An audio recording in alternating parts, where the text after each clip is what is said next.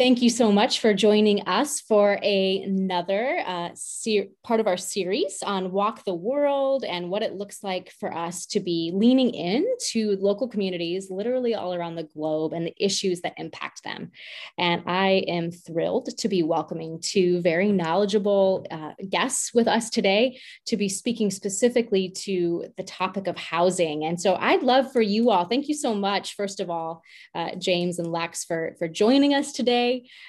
As you know, today's discussion is about housing in neighborhoods like the ones that Hope Brent calls home in Syracuse, St. Louis, Kansas City. And so I'm wondering if you wouldn't mind starting us off by sharing a bit about your own stories and experiences that bring you to this particular conversation. Yeah, I can start if you want. My name is Alexa Geller. People call me Lex. I grew up here in Syracuse on the north side. My parents both worked service jobs, and so I spent a lot of time with and around people who didn't look like me. I quickly learned a lot about the idea that people move along all different paths in life, but that everybody kind of essentially wants the same things, right? Food, safety, shelter, a home, a place for free self-expression.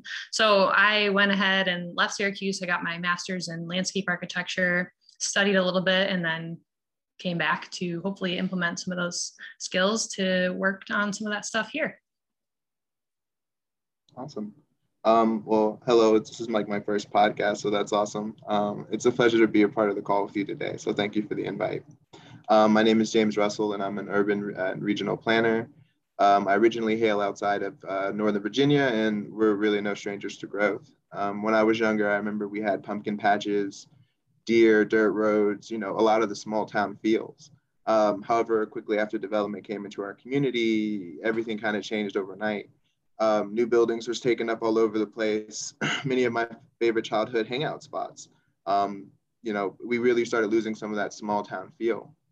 But over the next decade or so, we became one of the fastest growing and richest counties in the nations. And when I was growing up, I just really didn't realize how fortunate I was that my parents had the ability to own their own home.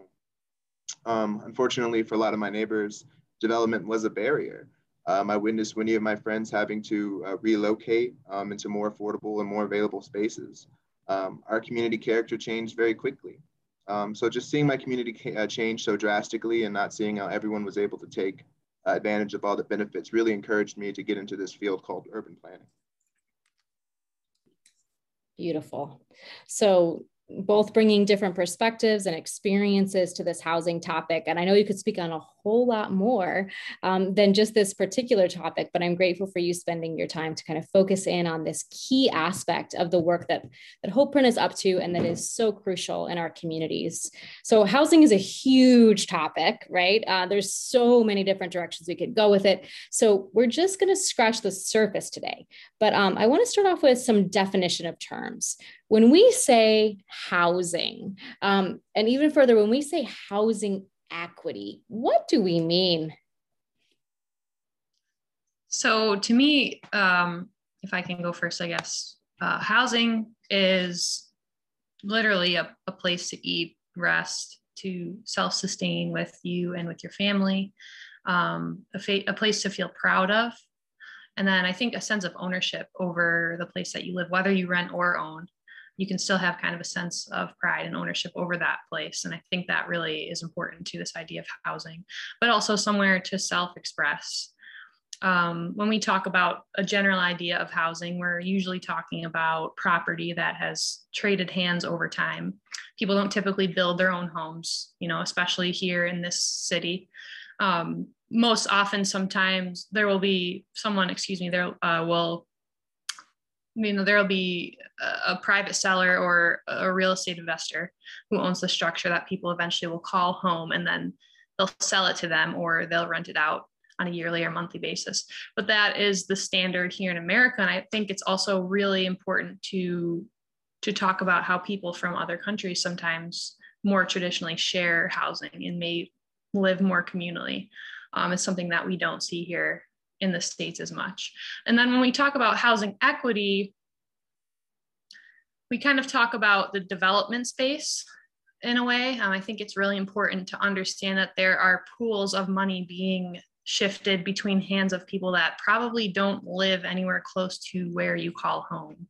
And so in popular culture, housing equity may be a term that's often spoke about from the development space. We're talking about large scale building projects that have discussions that are often quite removed from the people that live in their respective areas. And so often in that space, we're thinking about housing equity in terms of seizing potential for increased property and land values over time, and having conversations about monetary investment infrastructure that actually doesn't make much room for people or for your neighbors in the conversation, other than maybe a few public meetings if we're lucky for input.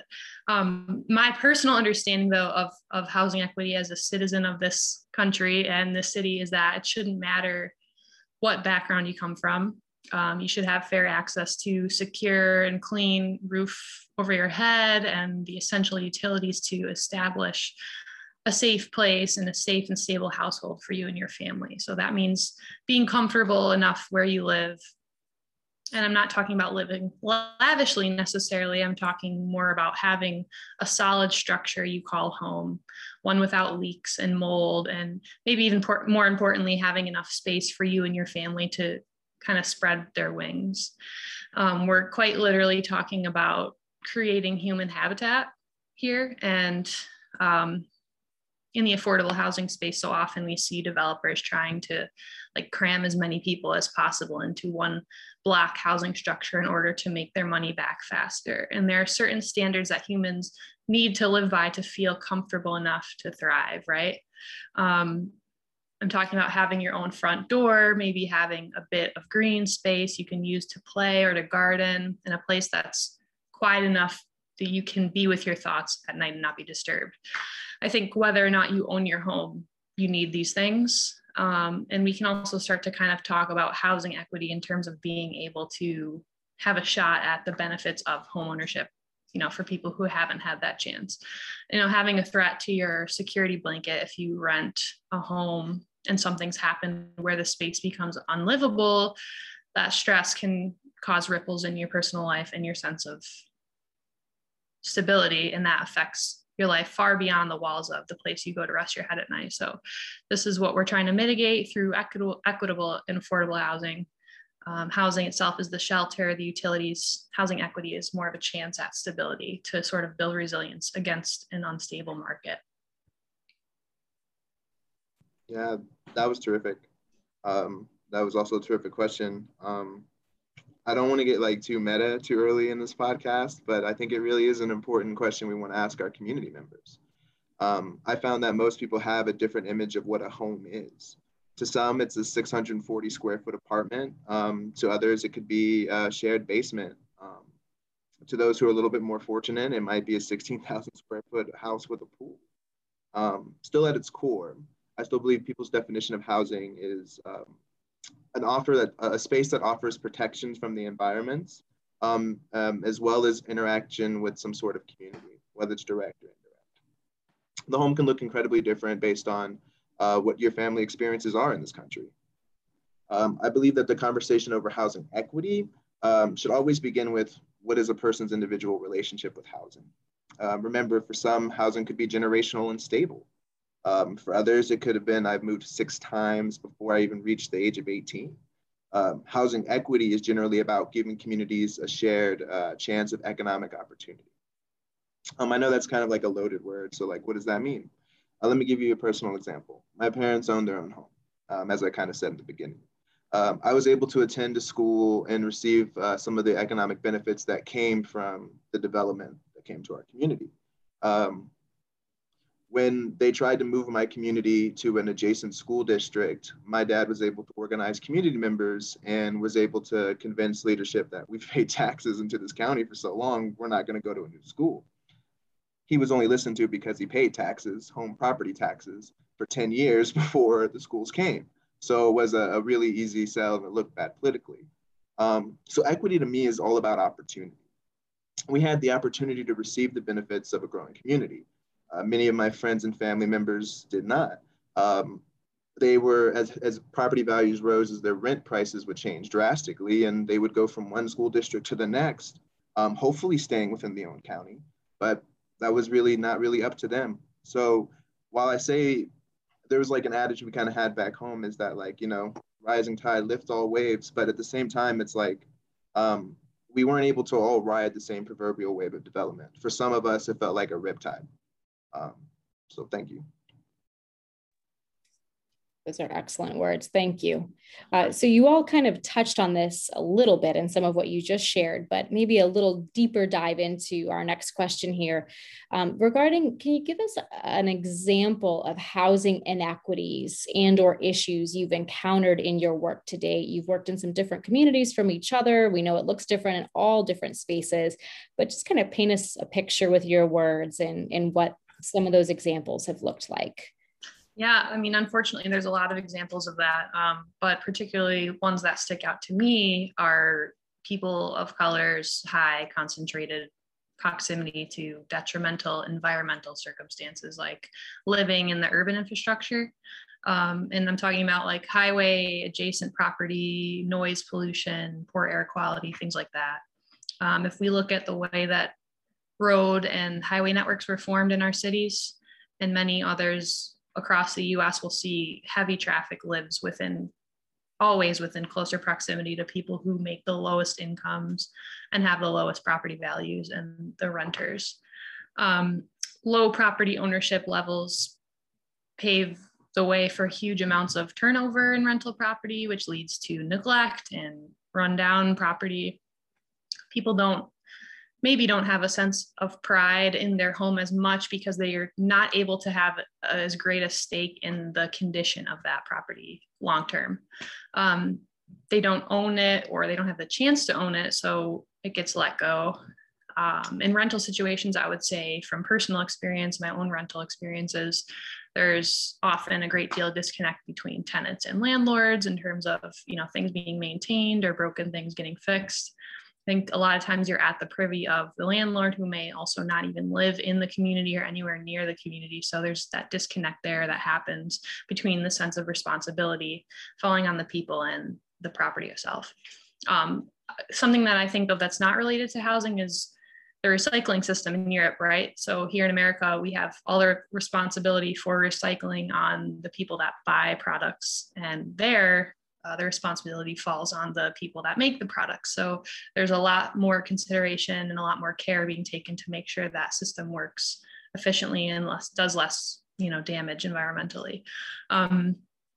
There's also like this systemic nature of subsidized housing projects and just their infinite lack of resources.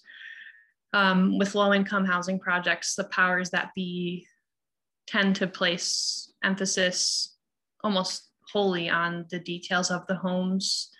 And that conversation steers around activity and quality of life. So if you build 1,400 units of affordable housing and you don't include any transportation infrastructure or grocery store, you know, you're putting people essentially at an even further disadvantage. So I just want to stress that I think we need to think about programming hand in hand with these projects, work training, educational programming, community navigation services, and like assistance for folks to build up their lives to get stronger. Yeah, as stated, housing is very interconnected. It's, how do I begin? So first of all, for all of you who have had like difficulty finding access to funding or being able to approve a home loan, I understand your struggle. You're all seen and you're heard. Housing and especially land ownership in this country has always been a pretty. Traditionally, people of color, especially those from immigrant populations, I found it incredibly difficult to navigate this system we call housing. From this inception of this country, your rights as a citizen were only acknowledged if you own land. For many of those reasons, we're currently finding it very difficult to inherit land on our own. Even today, many political processes, including decision-making, still value, kind of like with the example I shared earlier, some of family members can only be listened to just because you pay taxes that fund the government. That's kind of the connected inner workings of how the government and housing is related is what's important. Know that the obstacles that you face are not necessarily fail, but I also want to instill that there is some hope. it kind of hope gives gravitas to how important trying to find access to housing and securing your housing really, really is. I know it seems really insurmountable, but it's a really step-by-step process. And you'll find that by going through the housing process, you'll have a better grip of your own understanding of economics and your community. So don't give up. Seriously, do not give up. Housing is important and is the fastest way to generating wealth in this country. So please don't give up. That's a really good word. Thank you, James. I on this next question, I wonder, James, if you can start us off to change it up a little. Like I know you just spoke to how easy it is when people and families are facing these issues. It can be so demoralizing and so overwhelming. Housing piled up on top of so many other things as well. But there are ways for us to come together and address these things, I believe. And so what are some of the ways you've seen communities organize to address housing inequity, especially through the lens of equitable community development work? Well, awesome. Another great question. You're killing it. I think it requires a mix of top down and like bottom up approaches to find a solution to housing. I say top down, even though that's not necessarily the belief I hold to be the most powerful, but it is currently the way the system works. What do I mean by being top down? That means going to meetings. That means being part of your local planning session. That means understanding who is running for your county commissioners or however it's done in your state, who is your elected officials. That information was tied up to our housing insecurity in the past. So it's hyper important that you're aware of that kind of stuff. Going to community, as public servants, they have a duty to listen to you. So please, as citizens, as people, as community members, please communicate your needs. It's one of the only tools we really have against development, if you think about it. If you take advantage of understanding your community and trying to create some sort of plan of growth or where you want growth to be or how you want your community to look, I always like this exercise of saying, where do I wish my community was like? What is a couple of communities I wish my community was like? And then a couple of them humdrum, like, what are some of those communities I don't want to be like? It really helps me get an understanding of what our strengths and our weaknesses are. Put it on a plan, put it on a piece of paper. When you do that, when development comes, it says, well, we're gonna change your community. It's like, great, awesome. These are the 7 resources we identified. How are you gonna help? Oh, money. So it's like by having these plans, you're able to frame this conversation. So that's kind of my top-down approach. Advertently, the bottom-up approach is community engagement. Kind of the same answer, but being involved in the process. You're allowed to express your needs and your concerns for the community. I always say it like this, the best place, I'm full of like these little tidbits, but the best time to plant an apple tree was 5 years ago. The second best time is right now. It's never too late to take advantage of what's happening in your community. And because this is a pandemic, and thank you for everyone that's here, and I hope everyone is staying safe. But there's a lot of resources coming out from the federal government. And if you don't have a plan, they're not going to give you money. So it's just preparing yourself. It's all about building resilience. So I've talked a lot for that, so I'll pass. What do you have to say, Lex? So you touched on a lot of great methods there, James. Thank you so much for covering that. I think that land banking and land trusts are something worth researching if that's something that's right for your community. I think community forums are super important, whether that be held in person or digitally. Coming together to establish an alliance may give you a more powerful hand in what happens in the community than you maybe feel you have just as an individual. It's not necessarily about the house or the shelter. It's about, like James said, the equity, about jobs, about having a place to buy food and supplies, where you bring your children while you're at work and how you get to and from that workplace. All those systematic approaches need to be talked about, communally and in the group setting. Communication is everything to me. And that's not even just for this, it's a life thing, but it's everything in housing too. Having these conversations is so important in every setting. Just bringing up these issues in various community circles you may find yourself in, whether you go to a TNT meeting and bring this stuff up that's outside of the agenda, or, you begin to have conversations with your children's teachers, or, find their classmates' parents, you call them up and say, listen, I know you live in our neighborhood. Have you heard of Project A? I would like to talk with you about collective impacts on our families with Project A. Could we find some time to discuss this?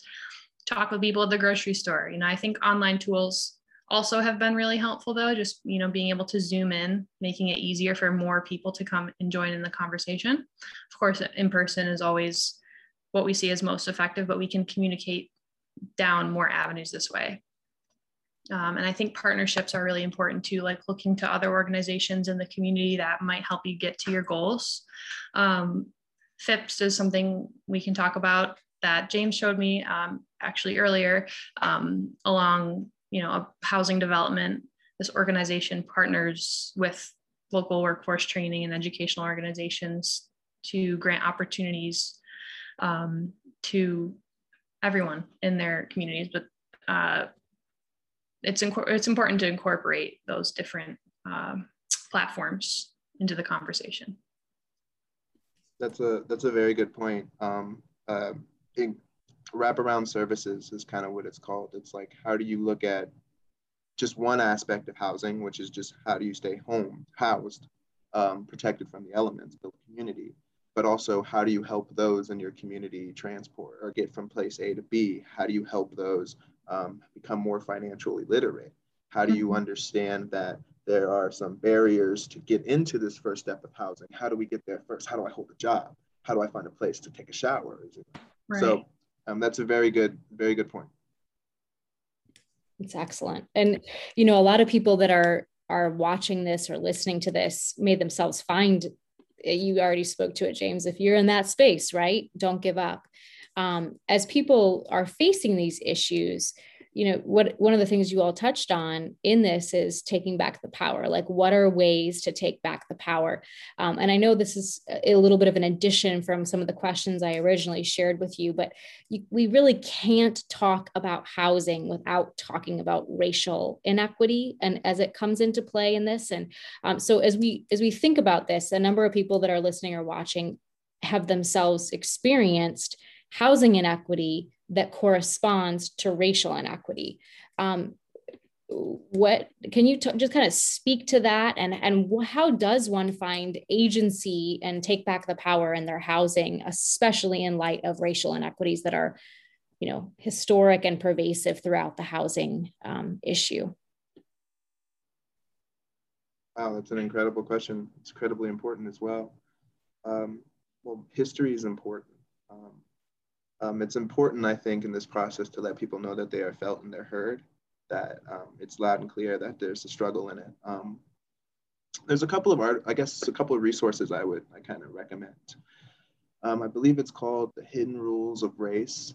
It's a book, it's phenomenal. It kind of brings down, it's an economic book, so bear with me. But it brings down kind of there's maybe 13 rules or so that make it difficult for people of color in society. And it's just how you use your lens. It's, to me, by being honest and speaking to the truths, we can kind of get the fastest way of cutting red tape.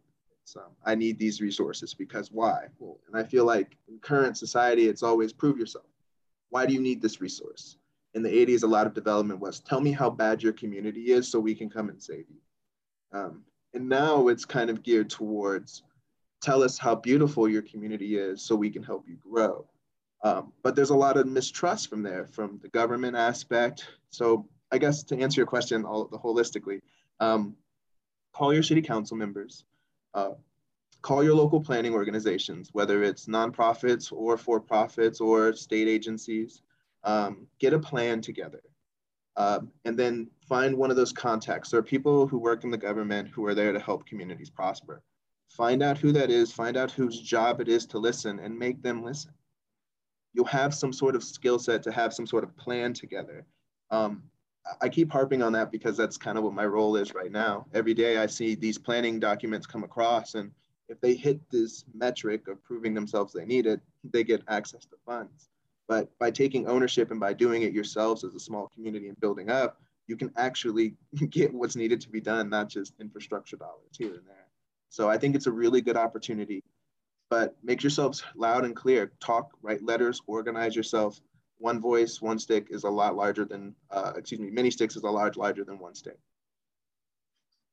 Yeah, I would just kind of piggyback off of what James is saying. I mean, I'm a white woman, so I've, you can take this for what it's worth, but I just believe that getting your voice out there is the most important thing, to speak, to not stop speaking about how you feel and vocalizing that. And if that means that you have to really write down what it is that you're missing or you need, then that can help you kind of bring those things forward. But then finding out who your representatives are locally, for the county, for the city, and then both formally and informally, like get yourself out to some community meetings, whether or not they're for housing. It's, the more the merrier. Like the more that you get your voice out there, the better. And you might find connections with people in those circles that you didn't know existed, or you didn't know somebody was also going through the same thing. So just making sure that your voice is heard and speaking up as much as possible, and really pestering people in a way. I know that's not a great word, but just getting that information out there until, bugging people, especially your representatives. I think we go further together. So communication is super important. If you're able to form sort of an alliance with your community members, your neighbors, that will bring you forward, with a little bit more power. Absolutely. And, when you build that power, I was in a meeting the other day where someone was talking about a squeaky wheel group, right? Like that, kind of to key in on what you were just saying, Lex, about how they have some persistent issues that they keep arising, and everyone sees them as the squeaky wheel, yet things still get done. Which is an interesting kind of dynamic, right? The squeaky wheel gets the most airtime, and oftentimes people want to make the squeaky wheel be quiet. And so they do things for the squeaky wheel. But on the flip side, that's not always how it works, right? Sometimes the squeaky wheel, especially when we're talking about inequity being at play, it can get people written off or perceived in a certain way. So to build just a little bit more on that question, when you show up in those spaces, and it might create that kind of tension, right? That I'm raising an issue and it's raising attention to you who are in power, especially if you are someone who's not elected, right? Because I think that's actually really key. When someone's elected, the voice of the people have a different impact. But there's all kinds of officials that are not elected. They're posted in these positions. And oftentimes that speaking truth to power, or that raising of a concern in a consistent way, can be a fine line to walk. Is there anything you all can kind of speak into in that? Yeah, I think that's a really, really important point. I like to say, use your privilege if you got it, no matter where you are. If you can afford to pay that price, it's almost your obligation to pay the price if you can afford it. If you cannot, do what you can do to help make the world a better place for those that come after you. I think it's really simple. I know it's really important, and it's people's lives we're talking about. But again, I mean, housing isn't that important. It's your right. It's understanding the history that they don't want people to own homes. So own a home. It is still the fastest way to generate wealth in your community. I know it's incredibly tough. It's incredibly tough. But I'll just say it again. If you can afford to pay the price, do what you can to pay it, or ease the burden of those who do have to pay it. But that's not an excuse not to say anything or not to act. Yeah, I don't have much to add, just other than the best way to bring some proof or bring some power behind your words is to be that example, to, like James is saying, go through the process and be an example for others around you and for the representatives or whoever it might be you're trying to reach, to show them I've gone through steps A, B, and C. Now I need your help to get me through this portion. Let's work together. How do we do this? How do we get this done? And I think in what both of you are saying, you're highlighting a key piece. If you have privilege, it's an automatic for you to access it. But what's important is you need to leverage it towards equity purposes, right? So for anyone who's listening who has that privilege, you have a responsibility to work towards equity, right? Which I like to define. I've borrowed this from a friend, as giving or investing the most in those who need or could stand to gain the most, right? Equity can be defined so many ways. But when we look around the housing issue, it doesn't take rocket science for you to identify those who need or could stand to gain the most. And so any one of us who don't fall into that category, one might also say have privilege, at least at some varying degree. And so what is our responsibility in that? I think another thing that those of us who've had just access, period, to a broader world, we've gotten to maybe travel to a different city or see all different kinds of neighborhoods, right? Those are aspects that don't exist in everyone's life. And so not everyone has a picture in their head of like what neighborhoods could actually look like. So if people want to learn about some examples, so let's say I'm just living on the block and I want to see my neighborhood be a better place. But I want to be able to paint that picture that you guys are talking about. I want to be able to make a plan, but I need some just snapshots of what could actually my neighborhood, right? Like in all of its realities and all of its diversity, its cultures, its different dynamics, socioeconomic dynamics, familial dynamics, you name it, those things being at play. Are there any examples out there where you've seen what success, I don't know if that's the best word, right? But what it would actually look like to be successful at addressing some of these housing and issue inequities that we're talking about. And where might they find that besides just typing into Google quality neighborhood development projects with a good reputation or something like that? Mm-hmm. You want this one or would you like me to go? Go ahead, you can start out. Okay. Well, so to answer your question, it's kind of hard. Definitely don't want to recommend typing in good communities that are good, because you'll find that community won't look like you, or you'll find that if you pursue those same goals, you might displace yourself. Right. So I think there's a couple of different organizations, but I kind of want to just kind of think a little bit more big picture. There's a couple of different ways you can go about impacting your community.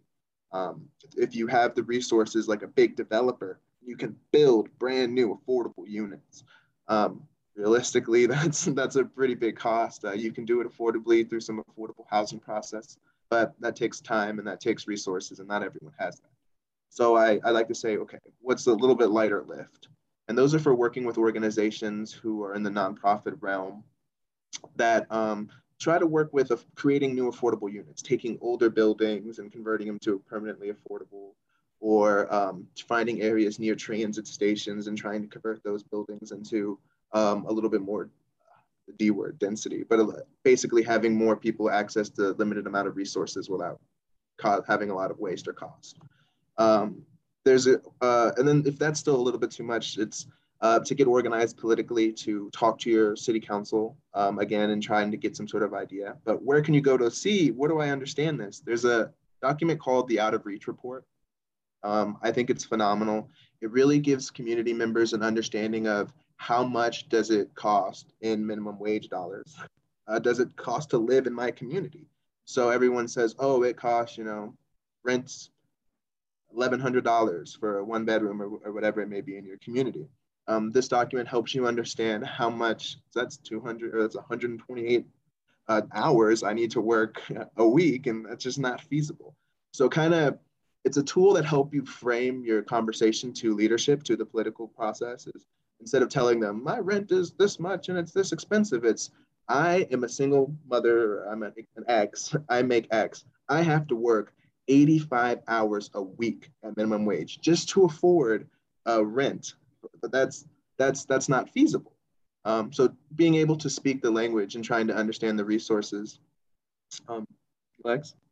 Yeah, the Out of Reach report is great. It'll break down for you studio, 1-bedroom, 2-bedroom even, so you can get to really see the data there, and it has every county in the US. I think people would be surprised at those numbers for Onondaga County. I think it's like you need to be making $17 an hour full-time to be able to afford to rent a 2-bedroom house or apartment. So those things really help you bring, when you go to your representative, like James was kind of saying, and say, this is, what my situation is, that helps you bring there's proof in the pudding there, so to speak. And I think also just sit down and literally start to compile a list of what you need in your life. I know that can be daunting, and that sounds like a very pointed thing to think about, and it can be overwhelming. But just, take some time and think about what services are you unable to access? What are you missing out on? What do you need to thrive? What do you need to feel proud of where you live? What would help you, large or small, so that you can kind of compartmentalize that information and then start to have conversations around that set in stone with your neighbors or with people at work or school or whatever it may be. I think it's again really important to have that to bring to people's attention so that you can connect on that level. Absolutely. And for those of you who are listening, we'll share these resources that are being listed. If you go to if you're watching on YouTube and you go down into the notes there and or on the podcast, same thing, you'll find links to these different websites and or resources so that you can easily go track them down, because those sound like some fantastic leads. Thank you so much for sharing them and for sharing all this. And, the joy of doing a podcast or an interview at all is that I get to write all these questions. But I always like to end with the catch-all question, because you have so much wisdom to drop on us, I'm sure. But is there anything else important that you want to make sure we don't miss for today's conversation? Yeah, I mean, this work influences all aspects of life, not just your shelter. This has effects on the way you live your life. So it's very important to start thinking about these things and realize that these projects are happening, and that we do, as citizens, as community members, have a say in the way that development and projects get steered. We just have to get ourselves in that space. This isn't something that should be left up to the people that are fortunate enough to be able to be at the decision-making table. Our voices are powerful, and it takes 10 seconds of courage to initiate a huge change, and to get yourself in the place to be able to be at that table.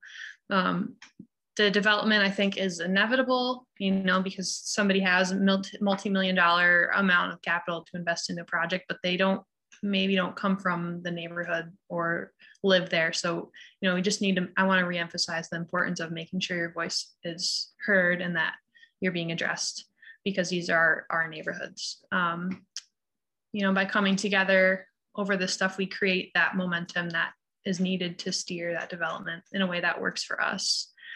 Don't give up your power by not speaking up, in person, in a letter, on a social platform. Having these conversations will get us to where we need to be, and to take the steps, to start to take the steps to take back the power of change in the development in our neighborhoods. Terrific. Well, let's see. When thinking about housing, it's essential not to forget about the people who are currently unhoused. The system has failed many people, and commonly many of the unhoused are from your community or from your region. It's a myth that a lot of those who are currently unhoused have just come from someplace else and just settled near your community. The truth is, they probably are from your community and just have not received the same access resources that you have provided or been able to have. So just be kind. I suspect in the next 5 years or so, housing will be taken with the necessary gravitas as it needs to be taken. But right now, it's extremely important to remain vigilant and understanding what your community benefits are, how your community wants to grow, understand what changes are going to happen in your community. What do your children want to see? How are your children going to be daycare, things like that. Finally, with all that being said, do not be exclusionary. It's incredibly important to create a diverse range of housing, being it single family homes, preferably not, but if need be, apartment complexes, bungalow courthouses, a bunch of different styles. Because if you only just try to end up doing that high-end luxury look, again, you might just find yourselves displaced. Thank you. Yeah, and in that same vein, like high-end luxury, space, we value now space from like a a quantitative standpoint, right? Like certain amount of square feet equals certain amount of dollars. But I think we can go ahead and think about space as equity as well, thinking about how much room you have outside of the confines of the walls that you live within, right? Like we need a certain amount of green space to be able to process the world at hand and be able to feel free enough to self-express. I think that we need to be able to get outside too, and not just like create housing projects for people, 300 people to live in this building. We need to make sure that those 300 people also have enough space outside of that as individuals to be able to move around and feel free. I think the importance of green space is something we can also start to talk about too. And, having that play a role in just lowering, challenging things, like mitigating certain things in communities like violence and just generally like beauty, like making the place that you live, making sure that it's beautiful and you can feel proud to live there, like to be a part of that community. I think that's really important as well. But that could probably bring us into a whole other podcast episode, which we can do some other time. That was beautiful. I always liked the home is where the heart is. So like we have the really good opportunity to put our hearts on our sleeves and really tell us what we want to be, what do we want to become. So continue to do what you can do. Remember, you are enough. So thank you for what you're doing, but don't give up. This was fantastic. Thank you all so much. And what I love is that it's recorded and we're going to be able to share it so broadly with so many people who I really feel like need to hear your voices. And so thank you for offering up your time and the little tiny piece we got to get of all the wisdom and insight that you have to offer in this moment with us together. So thanks you so much. And for those of you who are listening, I hope that you walked away with at least one thing. I imagine you actually walked away with a whole lot more than one thing, but at least one thing that gave you food for thought and even better, an action step that you really can and feel compelled to take when it comes to this topic area. So thank you all so much. Thank you for those of you who joined us, and we'll look forward to joining you for our next episode. Thank you guys so much. Thanks, Nicole, for giving us the platform to discuss this stuff. It's not something that we get a chance to talk about in this format a lot. So I appreciate you giving us this platform. And please, anyone, feel free to reach out if there's questions or you need guidance or advice. Like definitely find us through her that platform. And absolutely. Thanks so much. It was a pleasure, y'all. Y'all have a beautiful day. Thank you. Thank you so much. Bye. Thank you.